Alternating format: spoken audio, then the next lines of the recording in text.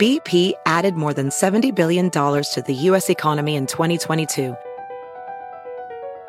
Investments like acquiring America's largest biogas producer, Archaea Energy, and starting up new infrastructure in the Gulf of Mexico. It's and, not or. See what doing both means for energy nationwide at bp.com/investing in America.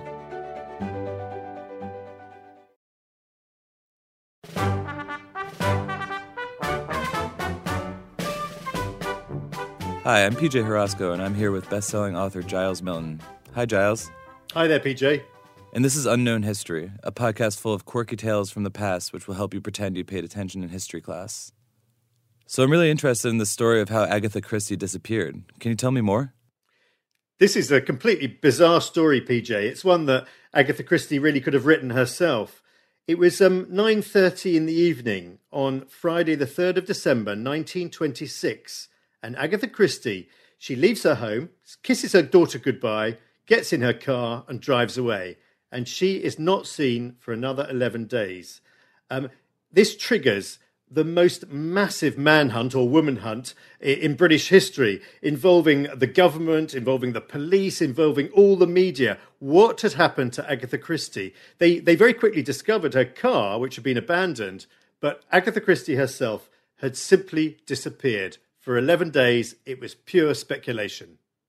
I know you say in the story that Agatha Christie would never talk about why she left or what happened when she disappeared, but surely the media was swarming her after she was finally found. What did Christie say to reporters when they asked her about that time? Well, here's the bizarre thing. She claimed that she had no idea what had happened in those missing 11 days. And you know, there were thousands of police working on this case, trying to find her. And not only police, they called in Sir Arthur Conan Doyle. They called in Dorothy L. Sayers, you know, two of the leading crime writers, to see if they could perhaps work out what had happened to her.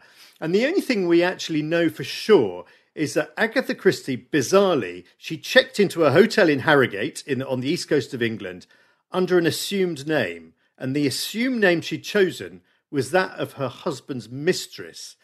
So what had happened to her? Well, I'm not sure that even Hercule Poirot or Miss Marple would be able to solve this mystery.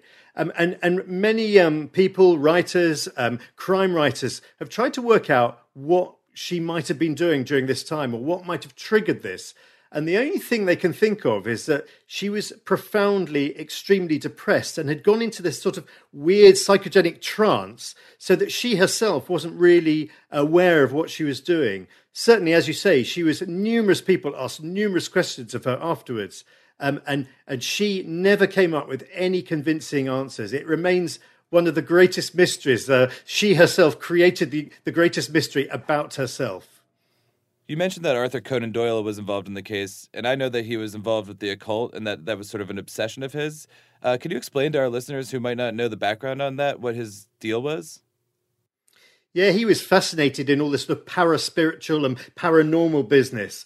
And he thought that maybe if he took an item of Agatha Christie's clothing to a medium, that they might be able to find out somehow where she was. So he took one of her gloves to this medium, hoping that it would reveal, you know, her whereabouts. Of course, not surprisingly to cynics like myself, it revealed precisely nothing.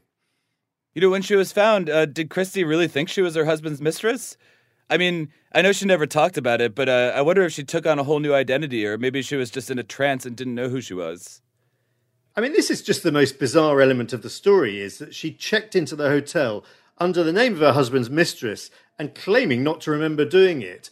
We just don't know what was going on in her head. She was obviously profoundly depressed, very confused, and her husband was... he was a pretty disreputable character, philanderer. He had a string of mistresses. And in fact, very soon afterwards, she divorced him and happily met a much nicer guy. Why she checked in under his mistress's name, we just don't know.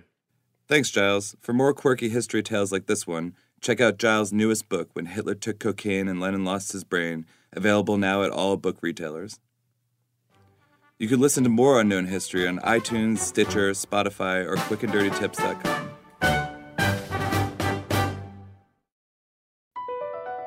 Across America, BP supports more than 275,000 jobs to keep energy flowing. Jobs like updating turbines at one of our Indiana wind farms and producing more oil and gas with fewer operational emissions in the Gulf of Mexico. It's and, not or. See what doing both means for energy nationwide at bp.com/investing in America.